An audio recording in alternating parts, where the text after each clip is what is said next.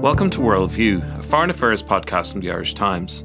I'm Dave McKechnie. The volatile world of Brazilian politics suffered another significant jolt last week when former President Luiz Inácio Lula da Silva, or Lula as the world knows him, had two corruption convictions unexpectedly quashed by the Supreme Court. The move frees the left-wing leader and the country's most famous politician to run against far-right President Jair Bolsonaro in what would be a hugely polarised election next year. At the same time, Brazil is facing an increasingly dire coronavirus situation, with thousands of deaths and tens of thousands of cases now being reported daily. The country's vaccine programme is lagging behind much of the world, and the crisis seems to be finally having a major impact on Bolsonaro's popularity. Might these parallel events spell the beginning of the end for the populist leader? To talk us through the situation, I'm joined on the line by our South America correspondent Tom Hennigan in Sao Paulo. Tom, a lot has been happening. Perhaps we could start with Lula. His political career seemed to be dead and buried before last week's ruling. Can you tell us what happened and why the judge quashed his convictions?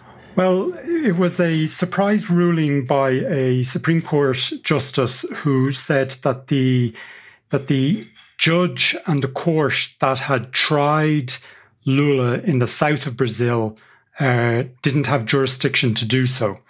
And it was a shocking ruling on many levels because, number one, the first of Lula's two convictions by this judge, Sergio Moro, in Curitiba in the south, the first conviction was 4 years ago in 2017, and Lula had actually served 580 days in a police cell of that sentence before he was released while his appeal process was heard. So there was major, sense of, well, this is very late in the day to be deciding that this whole process was handled in the wrong jurisdiction. It was more surprising because the Supreme Court had previously heard arguments that it was the wrong jurisdiction presented by Lula's defence and decided actually no, that Sergio Moro was the judge to hear it. So that raises the question of why now? And there are a number of theories going around, one of which I think is quite probable, is that the Supreme Court justice who annulled the convictions and basically ordered that all of the four judicial cases currently faced by Lula, two of which reached a conviction, be transferred to the capital, Brasilia. That Supreme Court Justice Edson Fachin is a major supporter of the car wash corruption probe, and it has been under increasing attack both by Brazil's political class and by senior elements in the judiciary, including colleagues of Mr. Fachin on the Supreme Court.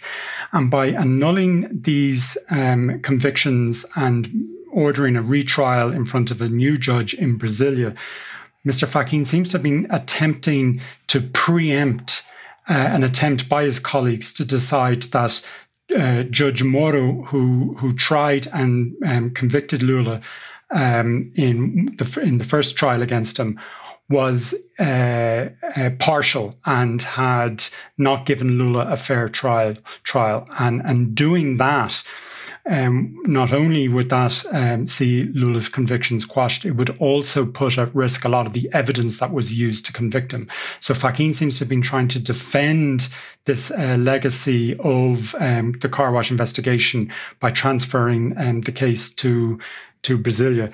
And that, I think, is probably the most likely reason of what happened. There are other theories going around that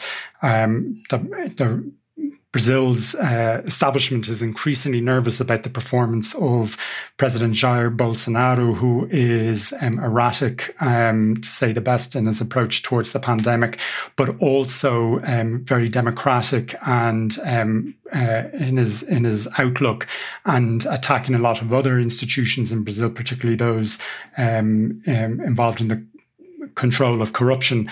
And so the idea was to put one of the country's most popular political leaders of the last generation back into the fight.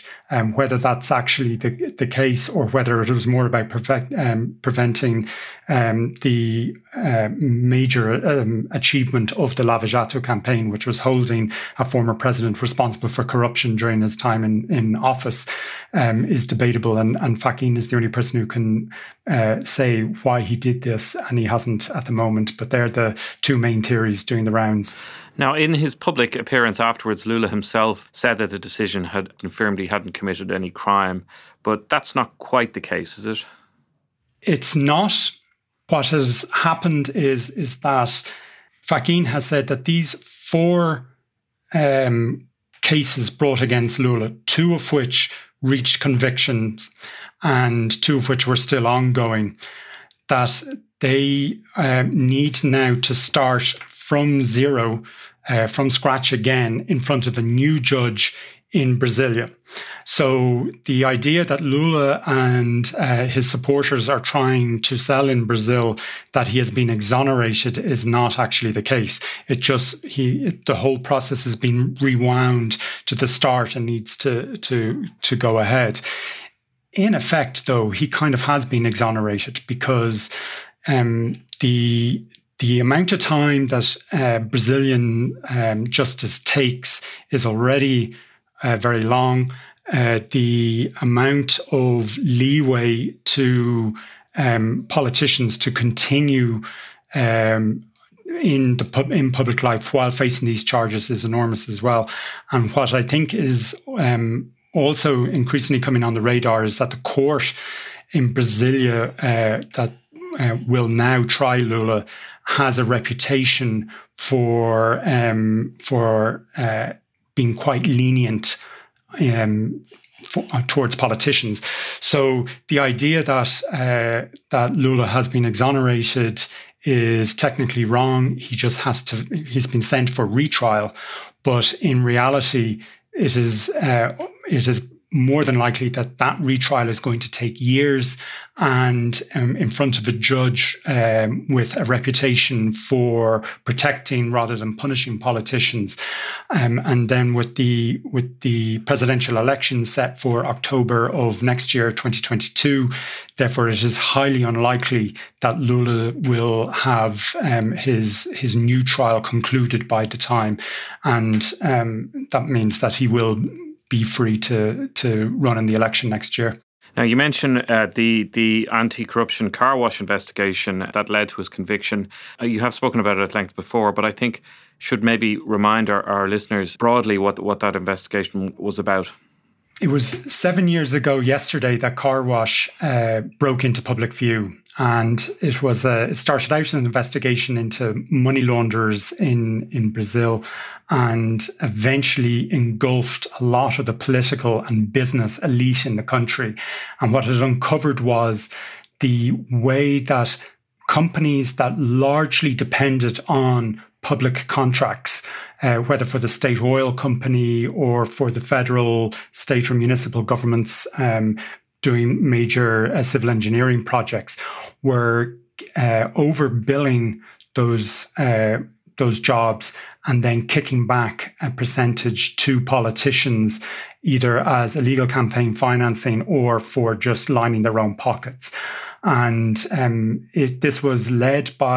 investigation was led by Judge Sergio Moro out of the southern Brazilian city of Curitiba, and led to not only the conviction of Lula, but of dozens of leading politicians, some from Lula's party, some from other political parties, and to some of the biggest names in Brazilian business. And what the impact of that was, it's hard to overstate. It just completely left a whole political class that had run the country since the return of democracy in the 1980s totally discredited. And it really showed the entrails of how politics worked in the country to Brazilians who suspected this was going on for decades and were pretty certain it was going on. But here suddenly was the details of it exposed nightly on the evening news, police showing up at luxury apartment buildings and secret safes and artworks and everything being seized. So it was a massive investigation with a huge political impact, and it has totally transformed. It was a fundamental part in helping clear the path of the traditional political class, so that a far-right extremist from the fringe of Brazilian politics, like Jair Bolsonaro, could get to the presidency in 2018. But since then, in an alliance with the rest of the political class, he has increasingly moved to try and bury the investigation. And part of that has been aided by the fact that the excesses by Judge Moro and the prosecutors in Curitiba have increasingly come to light. And so despite the evidence that they found for billions and one of the biggest corruption schemes uncovered anywhere in the world, in their agreement with the Department of Justice, one of the companies involved admitted to paying hundreds of millions of dollars of bribes in I think it's 22 countries around the world, in what the US Department of Justice said was one of the biggest corruption schemes they had ever seen. So despite all this detail coming to light, Lava Jato, as it's known here, car wash, has been shut down, and is the gains that have been made are now being subject to a withering rearguard action by Brazil's political class. And then that's part of the context in which we now see Lula's cases being annulled. And I think many of the gains made by car wash are now at real risk of being lost. How popular does Lula remain in the country, Tom? And is there anything standing in the way of him running next year for the presidential election? And can we assume he will do so? If there is no legal impediment, I think it's very hard to imagine that Lula will not run. He has all but announced that he will in his first public statement after his convictions were annulled. He is still very popular for many people on the left, who always claim that car wash was a political witch hunt designed to eject the left from power. And polls show about a third of Brazilians are still very keen on Lula and say they would likely vote for him. But he is a polarizing figure. By the time the Workers' Party were ejected from power in 2016, when Lula's handpicked successor, Dilma Rousseff, was impeached, the party was, as well as being associated with the car wash corruption scandal, was also stigmatized because of the massive and very deep and long-lasting recession that Dilma's heterodox economic policy had dumped the country's economy into. So there are many people in Brazil who still have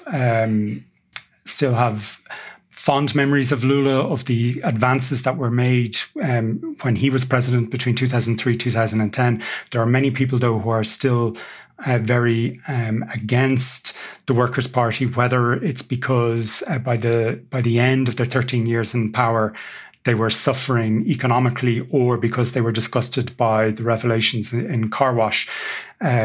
And for many people, up until recently, there was a sort of a sense that Lula and the Workers' Party would have difficulty uniting a majority behind him in an election campaign.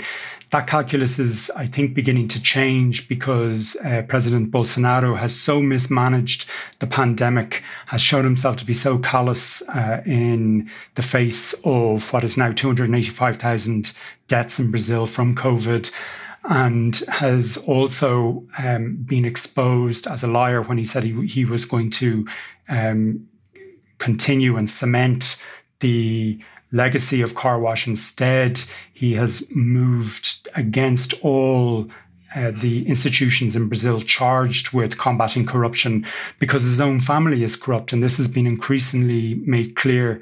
And so Bolsonaro has moved against it. So I think there's a growing segment of the population who in 2018, when they voted for Bolsonaro, and many people held their nose when voting for him, said anyone would be better than the return of the Workers' Party to power. And I think now there's a chance that 4 years later that a large segment of the population will feel that anyone would be better than another 4 years of Jair Bolsonaro, even if that means the return of Lula to office. Now, Bolsonaro did this week appoint his fourth health minister since the pandemic began, and a poll showed his disapproval rating at a record high. You went through some of the reasons there, but why is it particularly now he is so unpopular when he seemed to ride out scandals before? I think the main reason is the pandemic. So we're a year into it here as well. And just in the last 24 hours, we had over 2,700 deaths. And the daily average number of deaths is now above 2,000. And so the situation is getting worse.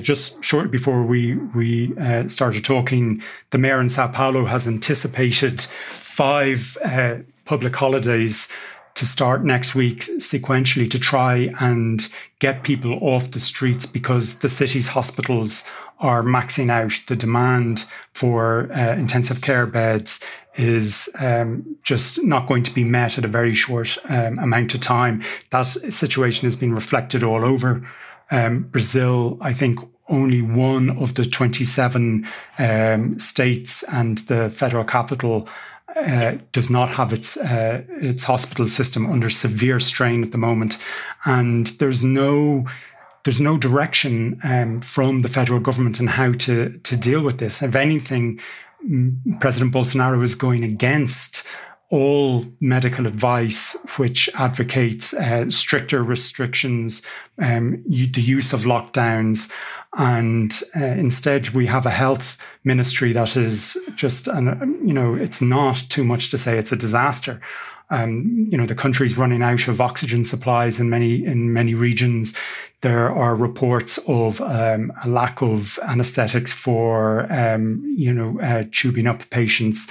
The vaccine program is another disaster, and President Bolsonaro was a very open anti-vaxxer for months until that was shown to be a disastrous policy, which Brazilians can now see other countries elsewhere in the region and in the world look forward to exiting the pandemic because of their vaccine program rollout. And here in Brazil, there's an absolute shortage of vaccines. And the man who could have brought the country together, brought together the state apparatus to have a proper vaccine program in the months before they were ready, was in fact actively working against them. And so I think there's major anger at the president's handling of the pandemic. That has also been allied to the fact that the emergency payments last year, that even last year when his handling the pandemic was being criticised widely by health experts and political opponents, his support took a dip, but not as much as expected, because there was a very generous emergency payments made to tens of millions of Brazilians. That now has become increasingly difficult to fund. Those payments haven't been made in recent months. Congress is negotiating now to restart payments in April, but at a much lower level. And so people are kind of going, well, that money that made me think positive about him, I'm not getting that now. And the news every night is just getting worse and worse. And I think that's having a major, major impact on his popularity, though it is worth pointing out that 30% of people polled in Brazil still think the president is doing a good job, which is just outstanding when you actually look at what's going on in the country, and just shows how polarized the country is, that almost 1 in 3 voters, no matter what level of incompetence President Bolsonaro displays are willing to think positively of him. It does seem to have remarkable echoes of what happened in the United States. Despite that bleak situation you've outlined there, are you saying that there are no strict restrictions in place? It's mixed all over the country. Because the federal government is not leading this effort, because President Bolsonaro sees any effort at lockdown as designed to undermine him by slowing down the economy, and that would dent his popularity. The effort to combat the spread of the pandemic is really in the hands of state governors and city mayors. So you have a patchwork measure all over the country.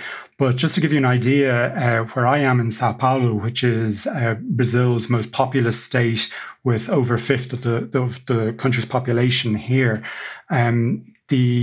the state government has imposed strict restrictions. So schools are closed, churches are closed, the beaches are closed. The weather's still very good here. Beaches are closed because the state government is trying to get companies to close or have people working from home. And in the past, that led to people deciding, well, I can just as easily work from my house down at the beach. Shops are closed, bars, restaurants are closed. Last time when I was talking to Chris a few months ago, you could still go out for a meal in Sao Paulo. You can't at the moment. But at the same time, the target is to try and reduce the circulation of people as they measure the index of social isolation, as they call it here, to try and to get that up to 70%, so that you only have 30% of normal activity going on. And health experts say that would really help slow the spread of the disease. At the moment in the state of Sao Paulo, that index, instead of the target 70%, is only at 33 or around there. So there is a certain exhaustion amongst the population that many businesses are covertly trying to open up, or restaurants are not supposed to be doing anything except deliveries. But, I've got a local bar near me and I'm seeing people standing outside and having drinks on the pavement, but they're gathering.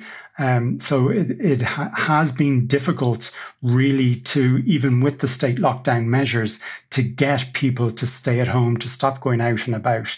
And until that happens, these spiraling infection rates and death rates, unfortunately, health experts say they're going to continue. The hospital's already maxed out, and yet the number of, or almost maxed out, and yet the number of new cases is continuing to rise quite dramatically. Just returning to Bolsonaro, if we were to consider what lies ahead for him, although he has allies in key positions in Congress, is there a possibility of impeachment still? Well, there's a famous phrase in Brasilia that the big centre, which is an agglomeration of socially really centre-right or right-wing parties, but they're not really interested in ideology. They're just interested in getting close to power and milking that for all it's worth. And a big chunk of them were actually all allied with Lula when he was president. And now, in recent months, they have cut a deal with Bolsonaro and are propping him up. And because of his new alliance with them, he has enough votes in Congress to block any attempt to impeach him. But in Brasilia, there is an old saying that the big centre is loyal, but it isn't a pallbearer. So that if it is considered that Bolsonaro has really lost public support to a level that it'll threaten the political future of the centre parties that are keeping him in power at the moment, they will abandon him. And it was the same thing that happened to Dilma Rousseff when she was impeached. She had many of these centrist parties in her coalition, but once they realised that she had lost all public support, they abandoned her, and many of them voted for her impeachment, and she was gone. Now, I think we're not at that stage yet. This alliance of convenience, because that's what it is still relatively new. What these parties are more apt to do is actually to squeeze the government for more and more positions, funding for their pet projects, pork barrel, old-fashioned Brazilian-style politics.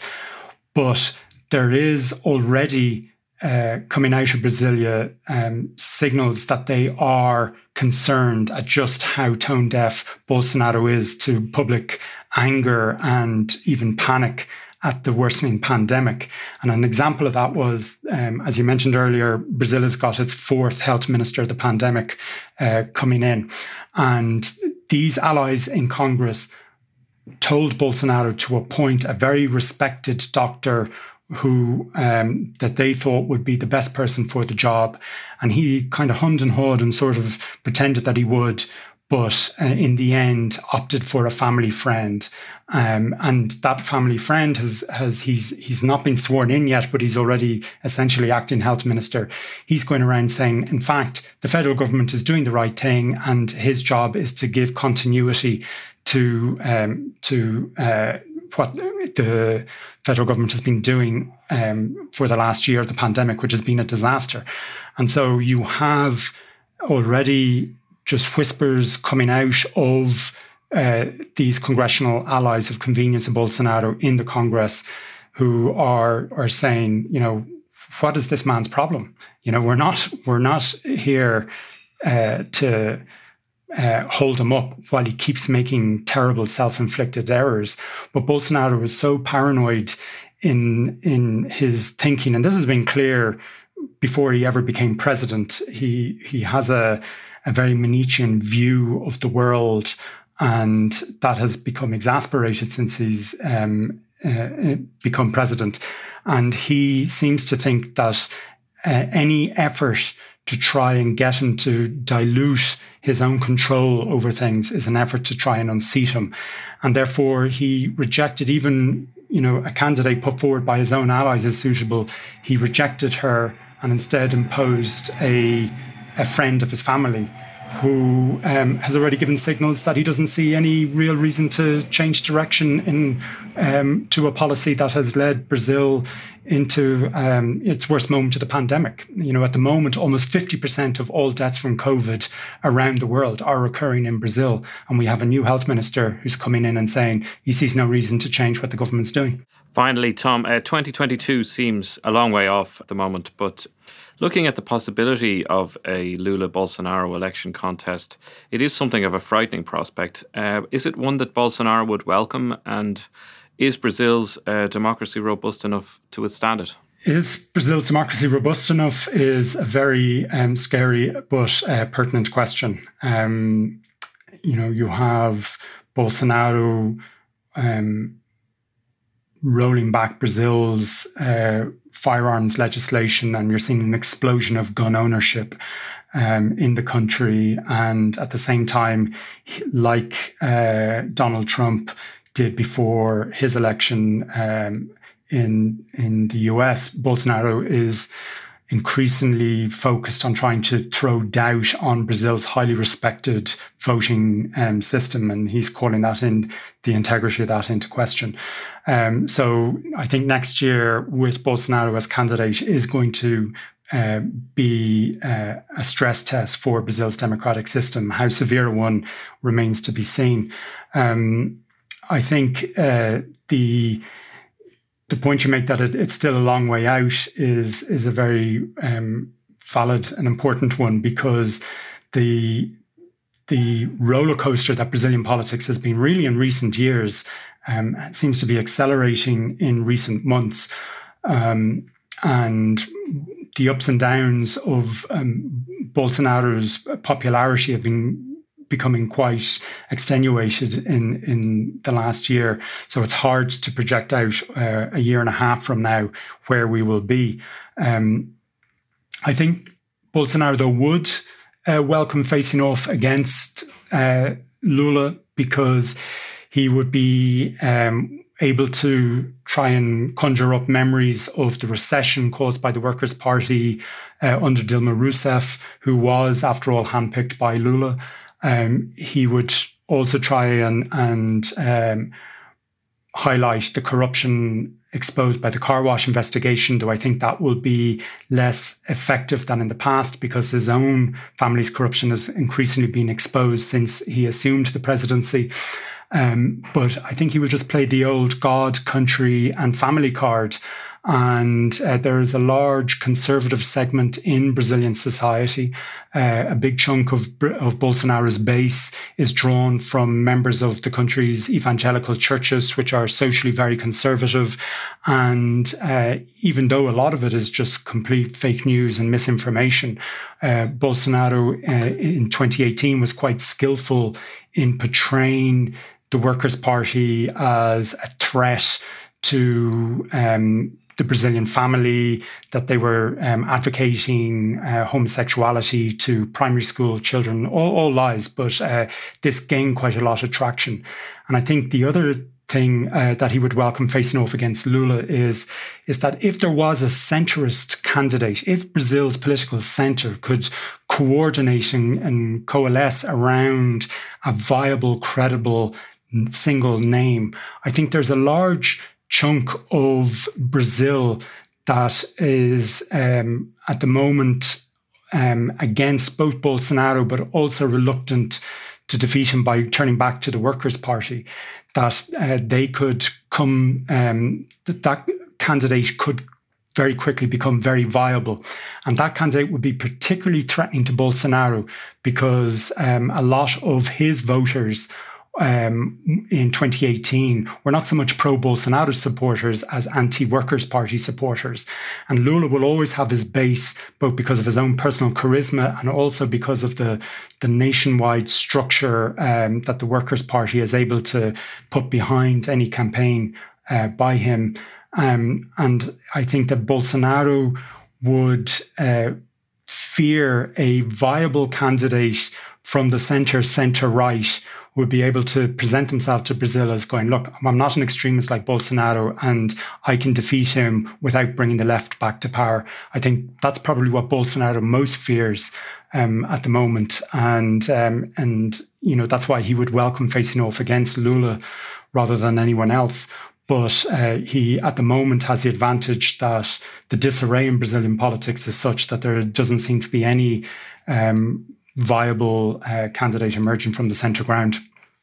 Tom Hennigan in Sao Paulo, thank you for joining us. That's all we have time for today.